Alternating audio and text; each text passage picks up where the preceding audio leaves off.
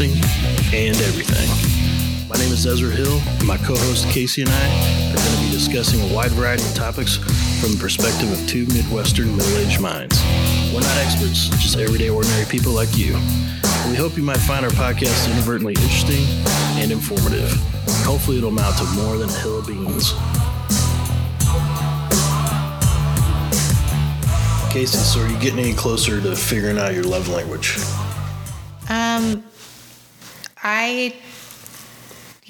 I don't really think I actually completely know. My husband says he knows what mine is. Oh, he does? Uh-huh. Has he told you, or is he keeping us? No.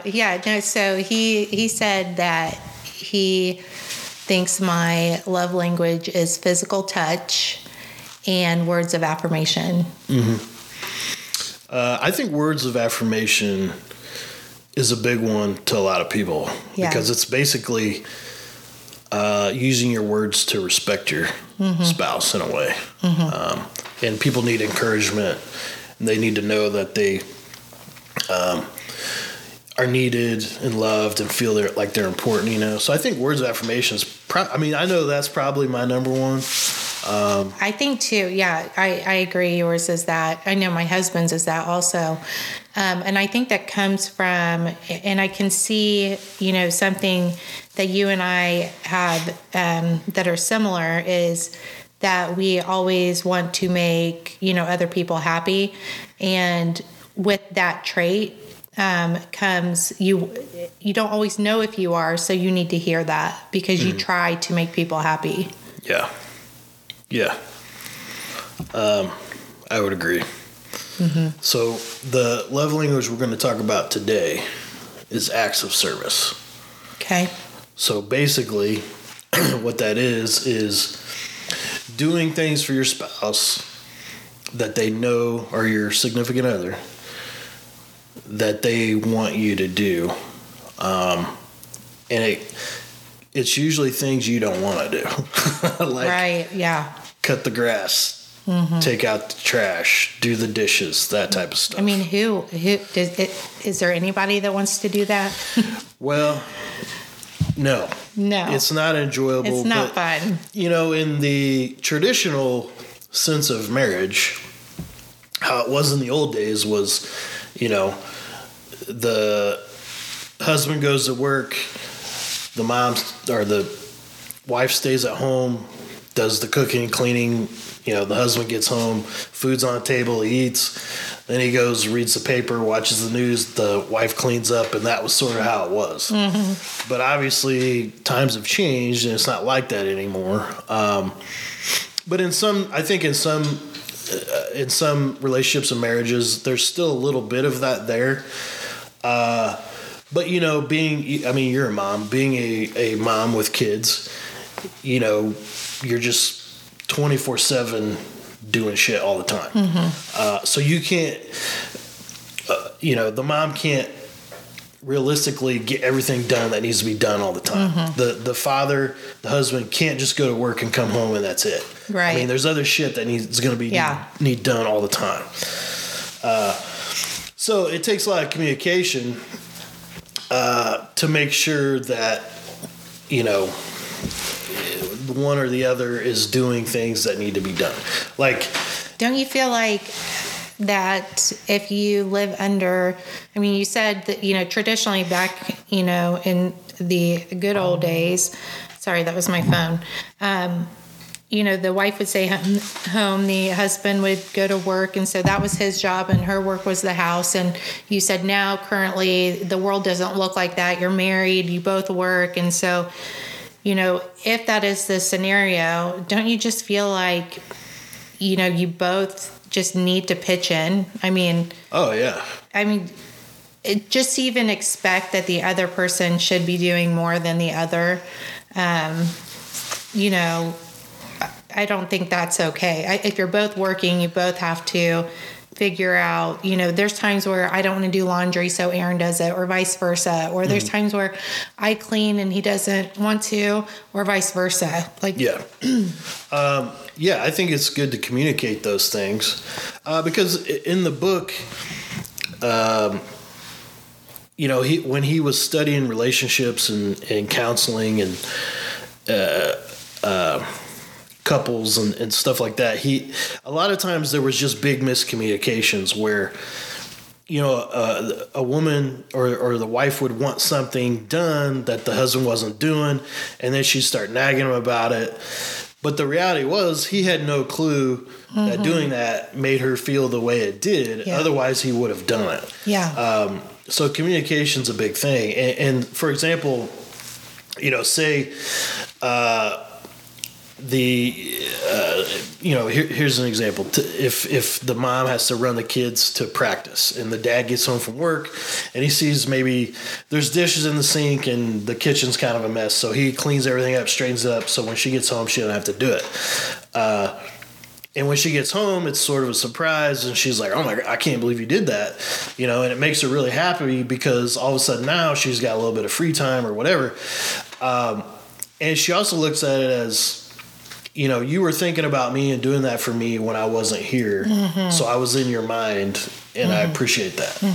Like you were thinking about me when I wasn't here, and that means a lot to me. I think, things like that, where like, in some examples in the book is like, the husband would get home from work and maybe the wife would be tied up doing something else, and the guy, maybe he didn't eat lunch that day and he's really hungry and there was no dinner.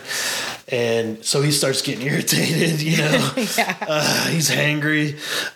Whereas, he would be like, "Hey, if you just have dinner ready for me when I get home and I can eat, and then I'm not irritated and angry, then I can help you do other stuff," or what. I don't know. It takes a lot of communication on figuing out what each other needs done to help each other out, I think. Do you and your husband have like a list of chores that you each are responsible for each week, or? No, and we do have on the refrigerator like a grocery list and like chores, but we've never filled out the chores section because I honestly feel like when I'm off, he's on, and when he's off, I'm on. So like if, the kitchen sits dirty for too long, one of us is going to clean it. Or if the laundry goes too long, the other one's going to do it according to what's going on in our lives or our schedule. Yeah. So we kind of just I look at what he's doing. He looks at to see what I'm doing. Am I really busy this week with work? And he's not, and you just kind of pick up the slack for each other is kind of like what we do. Yeah. That makes perfectly sense. And it makes perfect sense. And I think a lot of approach and the words you use and how you say it goes a long way too, because if you start in with the nagging, that's gonna if you're nagging each other about stuff, like, "Hey, why isn't my shirt ironed? I got a meeting tomorrow," and when you start doing that stuff, it's bad. And, then that's sort of when you start resenting each other a little bit. And you got to avoid that. I think something that's really good that a guy can do, or, either way, guy or girl, in the relationship is, ask if there is anything that they need you to do. Or, if you have free time, is there anything you'd like me to do? Yeah. Before that person comes to you and says, "Can you do this?" or whatever. I mean, you should communicate like that, but if you're ahead of it, why not just ask? Yeah. No, I agree. Communication's key. And he even talks about in the book breaking it down and be like, "Okay, make a list of 10 things you need me to do for you this week." And that way there's no time frame on it. The guy just knows, or the significant other knows that they got to get it done by the end of that week. Yeah. And I'll read a quote here from the book to go along with kind of how you verbalize what you need done. Gary Chapman says, "No one likes to be forced to do anything. In fact, love is always freely given. Love cannot be demanded. We can request things of each other, but we must never demand anything. Requests give direction to love, but demands stop the flow of love." And I think, when I was in my marriage, there was no requests. It was just, I was getting the nag all the time. And back then I was working construction, pipe laying, putting in 8 to 12 hour days, just coming home physically exhausted. Yeah. And then as soon as you walk in the door, you're tired, you're hungry, you need a shower, and you start getting nagged, it's really going to send you into a bad That place. That would suck. Yeah. So I have experience with that where I know if she would have used her words differently, it would have had an entirely different effect on me. Yeah. And, I want to know because, I talk about where I am in my relationship now, but this didn't just get like that. I mean, it happened over time because I do think, when you first live with somebody or you're newly married in the first, so many years of your relationship, I think you're learning. And, I think that this is where this book, is shining right now. When I look at, the things it's telling you, you can get ahead of future problems if you're proactive and you do these things now. We got where we were with, picking up each other's slack and knowing what to ask each other through, going through nagging periods or trying to read each other's minds and not being successful at it. We implemented this stuff. My husband has read the book that you're talking about right now. And so good job, Aaron. Points for you. Yes, points for him. But I think we were proactive in trying to figure out, how to have a healthy relationship, because I don't think it's just going to, I think in the beginning of a relationship, you're going to have your butterflies, then you're going to get comfortable. And then there's going to be the trial period where your real selves come out, you're comfortable. Yeah, that's what we talked about in one of the other episodes. In love versus real love. Yeah. Real love is the choice. Mm-hmm. When you're in love, you can't think straight and everything's puppy dogs and rainbows. Yeah. And it's when you're in love and you're like infatuated, that's actually that can become an addiction. I don't know if you know this, and it is actually called something. And this is where we see people cycle relationships over and over again because they're searching for the high. Mm-hmm. And it gives the dopamine just like a drug would. And so once they lose the dopamine and that effect, that's when they break up and move to the next. And that's their cycle. Yep. I think there's actually counseling for that. I mean, for this addiction. Yeah, I totally believe that. Yeah. Because, he even talks about in the book here, generally, I think the honeymoon phase tends to wear off at about 1.5 years to 2 years. Yeah. So that's when everybody reverts back to who they were before they fell in love. That's when you're comfortable now. Yeah, that's the critical point of when you got to make the choice of, do I love this person? Or am I going to continue to love them and be with this person the rest of your life? Mm-hmm. So that's important stuff, and going along with the criticism and demands, it just drives a wedge there that, between the two of you, and it just makes things a lot more difficult. Mm-hmm. That's when you sort of, like I said, you kind of start building up resentment, and you're walking around with a short fuse, to where the slightest little thing starts an argument, Yeah. So that you definitely got to avoid that at all costs. So let's see what else he's got here in the chapter here. For acts of service, Gary Chapman also says we are in fact creatures of emotion, thoughts, and desires, and we have the ability to make decisions and take action. So you can kind of when you pick up on the emotions from your partner, and you'll be able to tell if you start doing things you don't want to do for your partner. You'll be able to see how their emotions change towards you. Yeah. Does that make sense? Mm-hmm. There are tremendous benefits to meeting the emotional needs of your spouse. If your spouse's love language is acts of service, then actions speak louder than words. Mm. So basically what he's saying is, if you come home and tell your wife you love her, but you don't do a damn thing around the house, that ain't going to matter to her. Mm-hmm. Whereas if you come home and you tell her you love her, but then you kind of hey, do a couple loads of laundry for her while she's getting the kids fed or whatever, that type of thing. Or you trim the bushes that she's been asking you to trim for 3 weeks.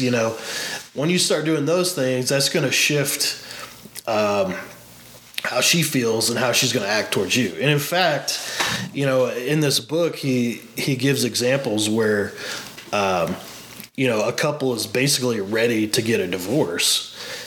And then he kind of quizzes them and he starts finding out, hey, what's your love, to find out what their love languages are. And then he assigns them things to do to see how it changes the mood and the emotions of everyone. So basically, that's talking a little bit earlier about the list, where basically you're like, okay, write down 5 things you want me to do this week. Right. And vice versa. And then it's kind of, you feel like your needs are being met in a sense, because, there's things that you need done, but there's only one of you and you can't do everything, and priorities are different with each other. Like, for example, those bushes out front that need trimmed, to me, I'm like, what? They're just bushes. Who cares? Whatever. But to you, it's like, man, I'm trying to make my house look nice. Yeah. It's kind of a big deal to you. So sometimes it takes communication to get everyone to understand, well, I had no idea that was so important to you, or I would have done it 2 weeks ago, So that's why it's important to communicate. And when you're making your list, be like, hey, I want you to, put the mulch down this weekend because I planted those flowers and I want them to look good. It means a lot to me. It's important to communicate that so they understand. Yeah. I think, again, coming back to this book, it defines the whether it is a friendship with, if it's a relationship with a friend or a relationship with your partner or family, but that love really is not a feeling. Love, when you're in real love, it's an action. You see love through action. And that's really how you know that you're loved, because everything that you have been going through in this book is defining things that take action. And so when you see your partner doing these things, it's saying that they do love you. They're invested. Mm-hmm. And that's even in a friendship. But, even in a friendship, if somebody's treating you like, shit and, doing, not the acts of service that you should be doing in a friendship, well, are they really a good friend, right? Yeah. Love is an action. Yep, absolutely. You have to, be doing these things, and then the person on the other side will see it and feel it. I agree 100%. Love isn't just saying I love you. No, and it's not. It goes way beyond not that. A feel. Yeah, it's way beyond just a feeling. Yeah. It's not just saying I love you. It's not just physical attraction. Yeah. There's so much more to it. If some person in my life walked up and was like, "I love you," but then I'm like, "Wait, why?" Because there's nothing invested. Right. Yeah. We haven't invested anything. Mm-hmm. Makes sense. Well, that wraps up love language number 4, acts of service. And one thing I'll say about this book, I think I was telling you this earlier. Mm-hmm. It's a pretty easy read. The chapters are short, the words are big, and I think he did that on purpose so men would read it. You think so? Yeah. Because whenever I see a big, thick book with small words, I'm like, hell no. Yeah. I'm like, get the readers out, and I just skim. All right.